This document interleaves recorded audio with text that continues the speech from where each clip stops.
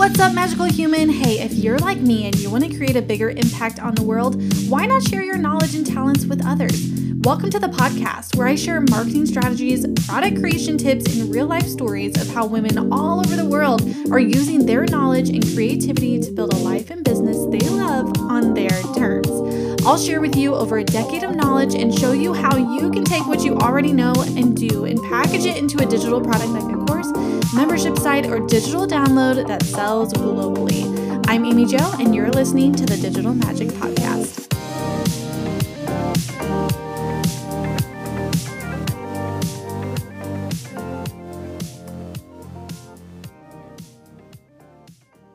I'm going to be doing different videos on different things that I've learned throughout this process, but this video specifically is all about you. And if you are thinking about writing a children's book, this is your nudge, this like gentle nudge of do it. And so I'm going to write down a few things that were helpful for me. It's been really interesting as I've, started talking about, oh, I'm writing this book, I'm writing this children's book. So many people have come to me saying like, I've always wanted to do that. I have a story too. I don't know what to do with it. And so I'm hoping that these videos will be helpful in some way. So the very first thing, my step one, is to really analyze, stop for a second, analyze the books that you really enjoy. What did you like reading growing up? What do you have around you?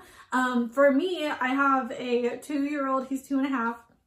And the books that he loves, I went to his room, and the ones that we read continuously over and over, it seems like, are rhyming books. So they have this dun dun dun dun dun dun dun dun dun dun dun dun dun dun, and he really loves that rhythm and the rhyming. And so I thought that would be kind of interesting. if I ever wrote a book, like it would probably be a rhyming book as well, because he seems to really like it. I kind of enjoy reading it because it's like a poem, and I can, we read them in song form sometimes. It's so exciting. But all of that to say, go into, around your house, go around and see the books that you personally are really drawn to, because this is going to give you an idea of the style that you want to write. Step 2 is all about knowing the vibe of what you want to create. Now, for me specifically, those of you who know me in person, who may be watching this, you know that I'm very, I love glitter, I love sparkly things, like magic, unicorns, glitter. I think it's just I wish life was a fairy tale all the time.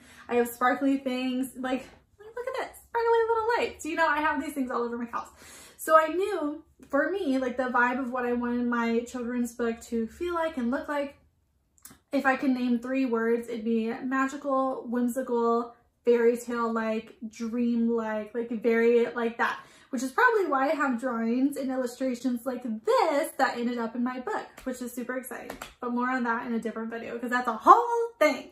Step number 3 is, of course, to decide, do you want it to rhyme or do you not? So my book does rhyme. It's almost like poem-like. It's dun, dun, dun, dun, dun, dun. I guess it's rhyming. But yours, you may not. You may want it to flow more like a story, and that's totally fine. Step 4, now this was a big one for me. After I had written the story, and I loved my story, I'm like, the world needs to read this book. I was so excited about it. My reality for me is I have a 2.5-year-old. I run my own business. I'm busy. I got some things going on. And so the reality is, do I have enough time to illustrate this entire book on top of all of the other stuff that I'm doing? No.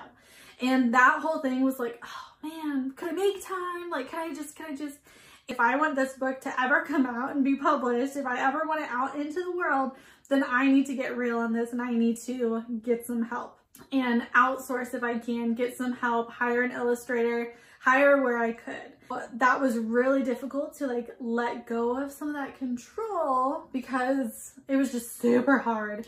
And that process in itself, as far as finding my illustrator, again, I'll put this in a different video, but that whole process in itself was tedious, because I had that specific style that I wanted. I knew I wanted my drawings like this. I wanted my illustrations to feel this way, have this vibe about it. The whole book, I wanted to have a vibe about it.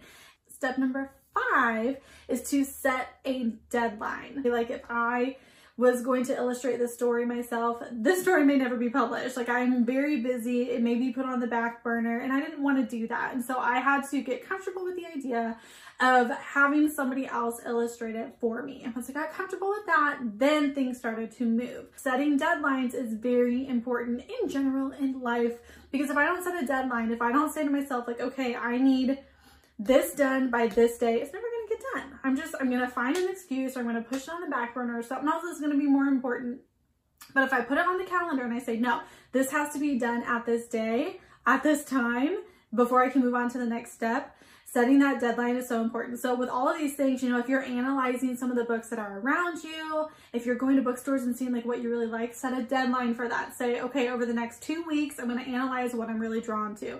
Over the next, you know, 2 months, I'm going to get my story. I'm going to have it edited, proofread it, like make sure it's like set. You set those deadlines so that you hit them. Small goals. And the final thing that I want to talk about in this video, nobody can create a book like you can. Nobody has the story that you do. No one can have the illustrations that you end up with. Like, there's so much personality that goes into your book that I'm finding, like, through this process. I'm so in love with this process. It's been so fun. It's been fascinating. It's been such a journey to go through this, and I just want everybody to experience it because it's amazing. And I cannot wait to hold my book. We're gonna do a book reveal when that happens. It's so exciting. All of that to say that if you have been sitting on an idea, if you have been sitting on this, if you have been thinking about ever writing a children's book, if you're like, oh man, I'd love to do that someday, make that someday today. Go out and see the books that you're attracted to. Go out and set those deadlines. And, you know, there are ways and there are people out there who will help you through this process. And it's so rewarding already. And I don't even have like my physical copy yet, but it's been so rewarding so far just to see like the visions that I had in my head actually come to be. And then working with an illustrator and like getting the illustrations the way that I want them, and just like the vibe of the book and everything. It's just been so much fun.